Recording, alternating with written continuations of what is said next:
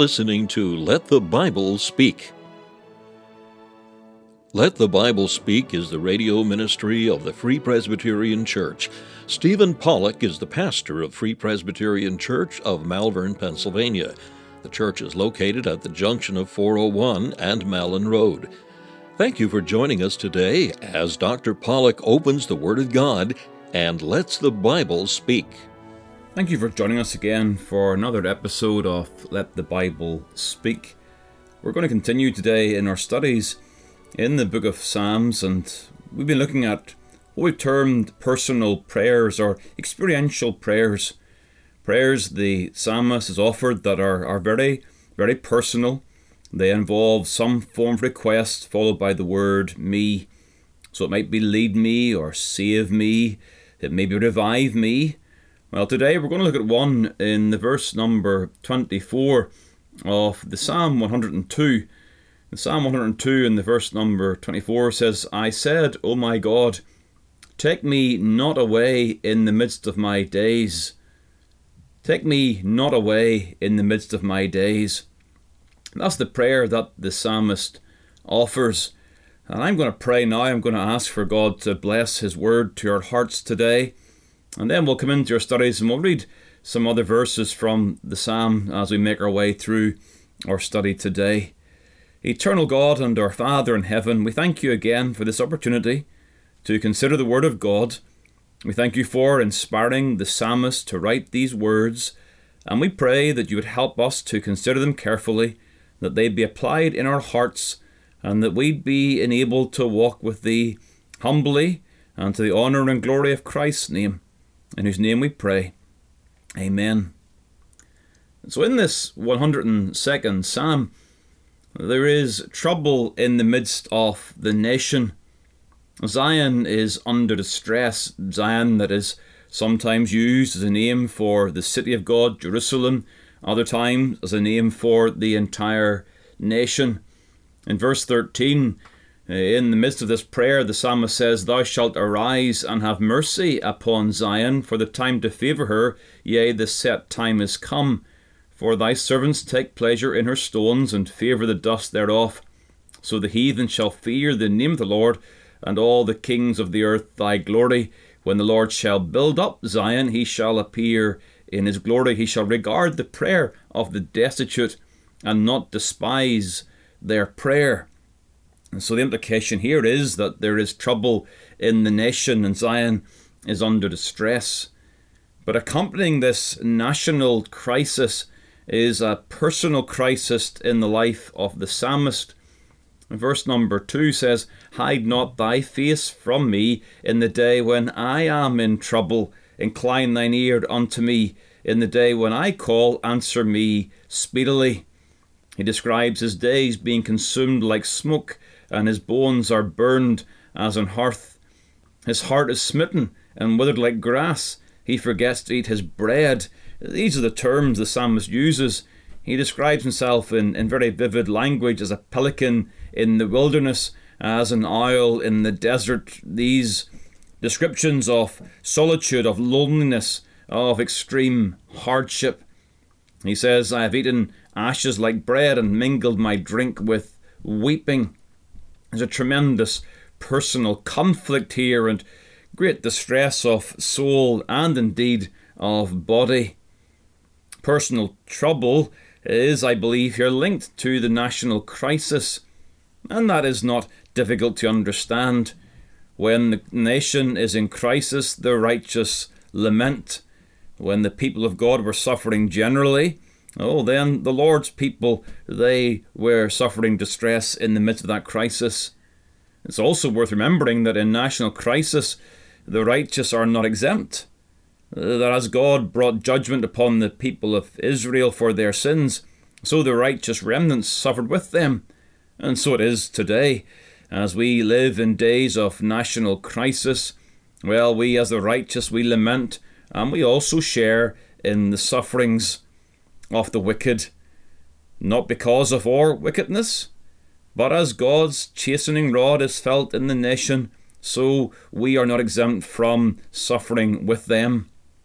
And thus in the course of the ebb and flow of complaint and faith in this psalm, he comes to the lament of verse number 23, where he says about the Lord, "He weakened my strength in the way. He shortened my days." He's describing affliction and distress and indeed impending death. He attributes to the Lord that the Lord is shortening his days.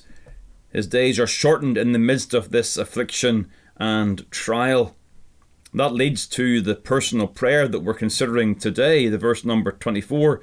"I said, O my God, take me not away in the midst of my days." In essence, it is a prayer that expresses the psalmist's desire that he would not be taken away, he would not die in his prime. Take me not away in the midst of my days. And there's a recognition that death is not the end of life. It is being taken to another place. Indeed, the language speaks of being taken up into heaven, like as Elijah was taken up in the whirlwind. And so he's praying here, the psalmist is praying, "Take me not away in the midst of my days." He understands his life is useful. He still has things to do and accomplish for the cause of the Lord. We might ask the question, should a Christian desire death? Is death something that a Christian should look forward to and consider with longing? Well, sometimes people will quote the Apostle Paul in Philippians chapter 1 without doing justice perhaps to the whole. Certainly, the Apostle says that it is better to be with Christ, and indeed he says, having a desire to depart and to be with Christ. But he expresses that in the sense of conflict in his own mind, as he acknowledges the fact that he's in prison, as he acknowledges the fact that death is very possible. And so he says, "For me to live is Christ, and to die is gain. But if I live in the flesh, this is the fruit of my labour. Yet what I shall choose I wot not, or I know not. For I am a strait betwixt two, having a desire to depart and to be with Christ, which is far better. Nevertheless, to abide in the flesh is more needful for you." And so whilst the Christian will not fear death and must not fear death, yet at the same time the Christian should not long for life to be concluded. There should be the recognition that as they live in the will of God, and their desire is to serve the Lord, to serve Christ. Charles Haddon Spurgeon, in his excellent commentary on the Psalms, The Treasury of David, says this: "We may lawfully ask for recovery from sickness, and may hope to be heard. Good men should not dread death, but they are not forbidden to love life. For many reasons the man who has the best hope of heaven may, nevertheless, think it desirable to continue here a little longer, for the sake of his family, his work, the church of God, and even the glory of God itself." And so Spurgeon, I believe, accurately reflects the heart of the psalmist when he makes the point that good men are not forbidden to love life, and indeed to seek their life to be preserved. And so as we look at this personal psalm, let me note with you first of all the foundational conviction that undergirds this psalm. And that foundational conviction is that the Lord is sovereign over death. He prays to God in the knowledge that God is sovereign over his days. As Job will say, "Seeing his days are determined, the number of his months are with thee. Thou hast appointed his bounds that he cannot pass." That's Job 14 verse 5. Job himself reflects on the truth that the Lord gives and the Lord takes away. He's speaking there of many things, his children, his livelihood, his health. But he's recognizing the fact that it is the Lord who gives life and the Lord who takes life away. We believe in the words of the apostle, "It is appointed unto men once to die, but after this the judgment." The day of our death is appointed. The wise man in Ecclesiastes says, "There is no man that hath power over the spirit to retain the spirit, neither hath he power in the day of death." We lack the power over our death. God is the one who rules. He is sovereign over our days. We accept God's rule over our lives. We accept that the bounds of our lives are determined by God. We accept that the number of our days are in God's sovereign purpose. Therefore, we may ask, why would we pray for life? Well, it is the age-old dynamic in the Word of God, and that is the truth that God's sovereignty does not remove our responsibility or indeed our privilege to petition the Lord. In the Psalm 38 and the verse 13, the psalmist prays, "O spare me, that I may recover strength before I go hence and be no more." These inspired prayers are a recognition that it is indeed appropriate and honouring to God to pray for our lives to be spared. We have the famous account of Hezekiah, recorded in Isaiah chapter 38, where it says, "In those days was Hezekiah sick unto death." And the Lord sends Isaiah to speak to him, and the Lord tells Hezekiah, "Set thine house in order, for thou shalt die and not live." And then Hezekiah turns his face toward the wall and prays unto the Lord, "Remember now, O Lord, I beseech thee, how I have walked before thee in truth and with a perfect heart, and done that which is good in thy sight." And Hezekiah wept sore. And then the word of the Lord comes to Isaiah, and the Lord tells Isaiah to go to Hezekiah and says to Hezekiah, "I have heard thy prayer, I have seen thy tears. Behold, I will add unto thy days 15 years. The Lord has heard Hezekiah's prayer. Hezekiah has sought the Lord for life, and the Lord has been pleased to hear that prayer. Is he praying for health and seeking to preserve our lives reflects our responsibility without ignoring God's sovereignty. The believer understands that God is sovereign over life and over death. But that sovereignty does not cause them to neglect their responsibility to call upon the Lord in times of health crisis. Death is approaching, and yet it may well be appropriate for the child of God to say, "Lord, spare my life. Spare me that I may recover strength." That prayer is founded on the conviction that God alone rules our lives. He alone has the authority and the ability to answer such a prayer.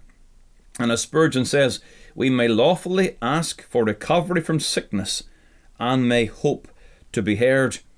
And so the foundational conviction of this prayer is indeed the Lord's sovereignty over death. But in the second place, note the relational confidence that runs through this prayer. In the prayer of the Psalm 102, the psalmist prays, "I said, O my God." Note that personal pronoun of faith. What a precious word that is, my God. Not the God or a God, but my God. In the life of the child of God in Israel, such a conviction arose out of God's covenantal promise. God in covenant has promised, "I will be their God." Hence the believer says, "He is my God," and that is the disposition of faith and trust in God, claiming the covenantal promise. He said he was my God, and he indeed is my God. The one who is sovereign over our lives, the life of the believer, is not a God, not a distant being, not unrelated to us, but he indeed is our God. He is my God. Now please note, if you're listening to this program today, please note, we cannot claim this without God first coming to us in a loving covenant of grace. We have no right to simply assert that God is my God. In light of our sin, we are separated from God. We are strangers to the covenants of promise. It is only by grace that God becomes our God. God himself says, "I will be their God." That is the first essential promise. By love, by grace, and indeed by blood, God enters covenant. We then, and only then, can say, "My God," when we have our confidence and trust in this covenant. The covenant that was secured by Christ's blood, the blood of the everlasting covenant.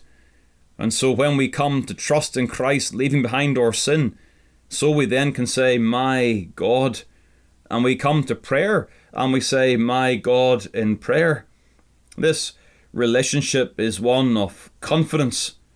But who is this God who is my God? Well, he is the eternal God. And the psalmist reflects upon that in this prayer. He says, "Thy years are throughout all generations. Of old hast thou laid the foundation of the earth, and the heavens are the work of thy hands." He acknowledges that God is the self-sufficient God who precedes time. No one, nothing created God. God is the eternal creator who transcends time. He is the omnipotent God. He is the God who spoke the word and brought the worlds into being. He is the God who made these things with the work of his hands. He is the eternal, omnipotent God who is invulnerable, who is the God who cannot perish. They shall perish, but thou shalt endure. Yea, all of them shall wax old like a garment. As a vesture shalt change them, and they shall be changed, but thou art the same, and thy years shall have no end. The psalmist prays over the doctrine of God, attributing to God these attributes of being the self-sufficient, eternal, omnipotent, invulnerable God, and a God who in turn is faithful to his promises. He says in the verse number 28, "The children of thy servants shall continue, and their seed shall be established before thee." This is the God of the Bible. And when you read this psalm, you see that, again, our theology must govern our prayer life. We pray by faith. Who God is governs what we pray. And who God is governs where our heart is and our confidence is when we pray. The psalmist can pray, "Lord, take me not away in the midst of my days," because he believes God to be the one who transcends time. He is the only one who can prolong our days. He is the only one who has the authority and the ability to hear such a prayer. And he believes that God is indeed the faithful God of covenant, that the children of God's servants shall continue, and their seed shall be established before thee. That's holding on to the promises of covenant. And so he comes before God in prayer and in confidence. He comes before the God who is indeed his God, my God, and he believes that God is able and willing to hear his prayers. These things are so vitally important. We are not praying in a vacuum. We are praying upon the foundation of biblical truth. May God's word comfort and encourage our hearts as we consider it in this prayer. So we've thought about the foundational conviction, and we've thought about the relational confidence. And finally, let's give some time to think about the practical consequences. What truths are implied by this prayer? Well, there are two that I want to leave with you today. First of all, there is the consequence of an assertion of the preciousness of life. This prayer implies the psalmist's conviction that life is precious. To pray for life to be preserved involves a belief that life is good. If you again would hear the quotation from Spurgeon, he says this: "Good men should not dread death, but they are not forbidden to love life. For many reasons, the man who has the best hope of heaven may nevertheless think it desirable to continue here a little longer, for the sake of his family, his work, the church of God, and even the glory of God itself. Life is good, and a desire to be with Christ is to be held alongside the sovereign purpose of God. Our days on earth are ordained of God. We live because that is God's good purpose and pleasure. There are many in this world who struggle with a sense of life's futility. They have thoughts of life not worth living, suicidal ideation, and in part they have failed to recognize that every day they live is a day that God has given them. The sixth commandment, we know, tells us that thou shalt not kill. In the Westminster Larger Catechism, the duties required in this commandment involve all careful studies and lawful endeavours to preserve the life of ourselves and others.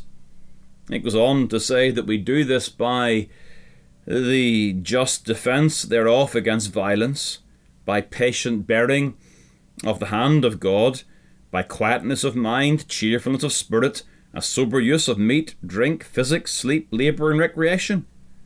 What they're suggesting to us as they expound this commandment, and I believe expound a prayer such as we have in this psalm, they are reminding us that it is godly to preserve our lives. It is godly to seek to preserve our lives by moderate use of exercise and by maintaining a good diet. The Christian who may have the attitude that says, well, sure, I'm going to die someday anyway, is a Christian that is not honouring God, is not honouring the Lord, who indeed has bought their body with his blood. We are those who believe in the value of life and the value of the body, not the body that is to be worshipped as a source of idolatry, but rather the body that is given to God. And so those ethical practices that prolong life are to be commended. I understand there is great debate at this time regarding the use of vaccinations and the need for masks and distancing and all of these things. But leaving aside those particular debates, we should recognise that ethical practices that prolong life are to be commended. And in the history of healthcare, Christians were often at the forefront. They sought to exercise dominion over the world by seeking to bring in things that preserved life, that sustained life. Oh yes, the Christian is aware that death is inevitable. They are aware that they must prepare to meet their God. They are aware that they cannot live forever. But at the same point, they value life. They view life as being something that is precious. That's implied in this prayer. It should also be noted that this prayer implies an awareness of the purpose of life. Life has meaning, it has purpose, life has a cause. And again, Spurgeon, he made the point in the quotation that I've read several times now. He says, it is desirable to continue here a little longer. And some may think that for the sake of his family, his work, the church of God, and even the glory of God itself. Life has a purpose. Let me highlight 3 as I close. First of all, we live to exercise faith in God, a faith that praises the name of God. When Hezekiah and his prayer is answered, he responds to God and says, Behold, for peace I had great bitterness, but thou hast in love to my soul delivered it from the pit of corruption. For thou hast cast all my sins behind thy back. For the grave cannot praise thee, death cannot celebrate thee. They that go down into the pit cannot hope for thy truth. The living, he shall praise thee, as I do this day. There's the recognition of praising the name of God. Life is given that we would honour and praise God's name. Life's a gift. Breath is a gift. Breath is a gift to exalt and praise the name of God. Furthermore, not only do we live to exercise faith in God, we live that we might be faithful in our walk with God. In the Psalm 116, the psalmist says, For thou hast delivered my soul from death, mine eyes from tears, and my feet from falling. I will walk before the Lord in the land of the living. What shall I render unto the Lord for all his benefits toward me? I will take the cup of salvation and call upon the name of the Lord. I will pay my vows unto the Lord now in the presence of all his people.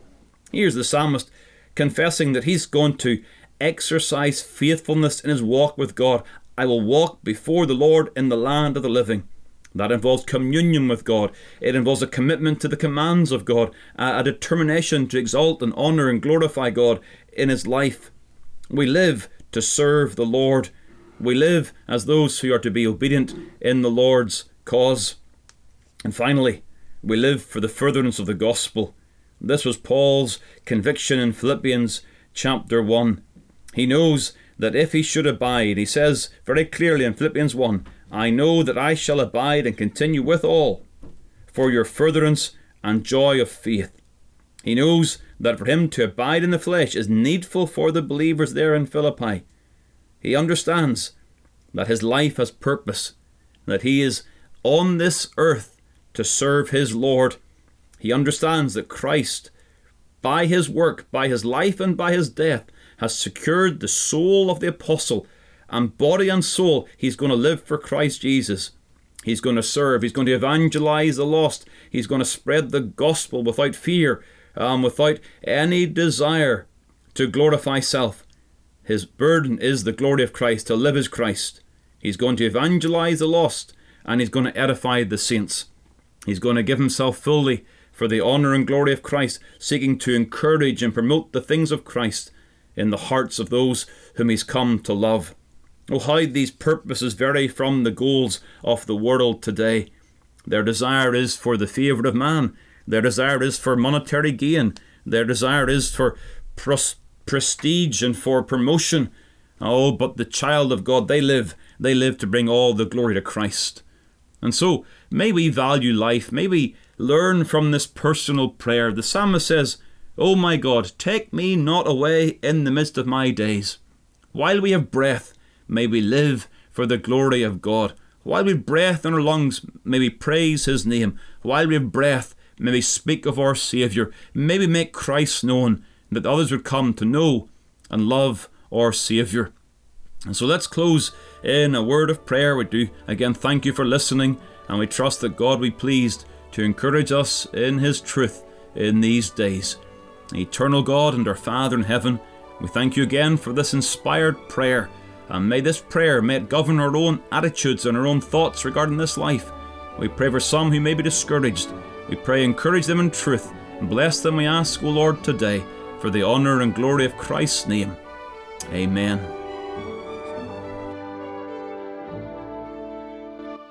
Thank you for taking the time to listen to this episode of Let the Bible Speak from Malvern Free Presbyterian Church. If you'd like more information about the gospel or the church, please call 610-993-3170 or email malvernfpc@yahoo.com. We extend an invitation to all to join us as we worship the Lord each week. You will be made very welcome.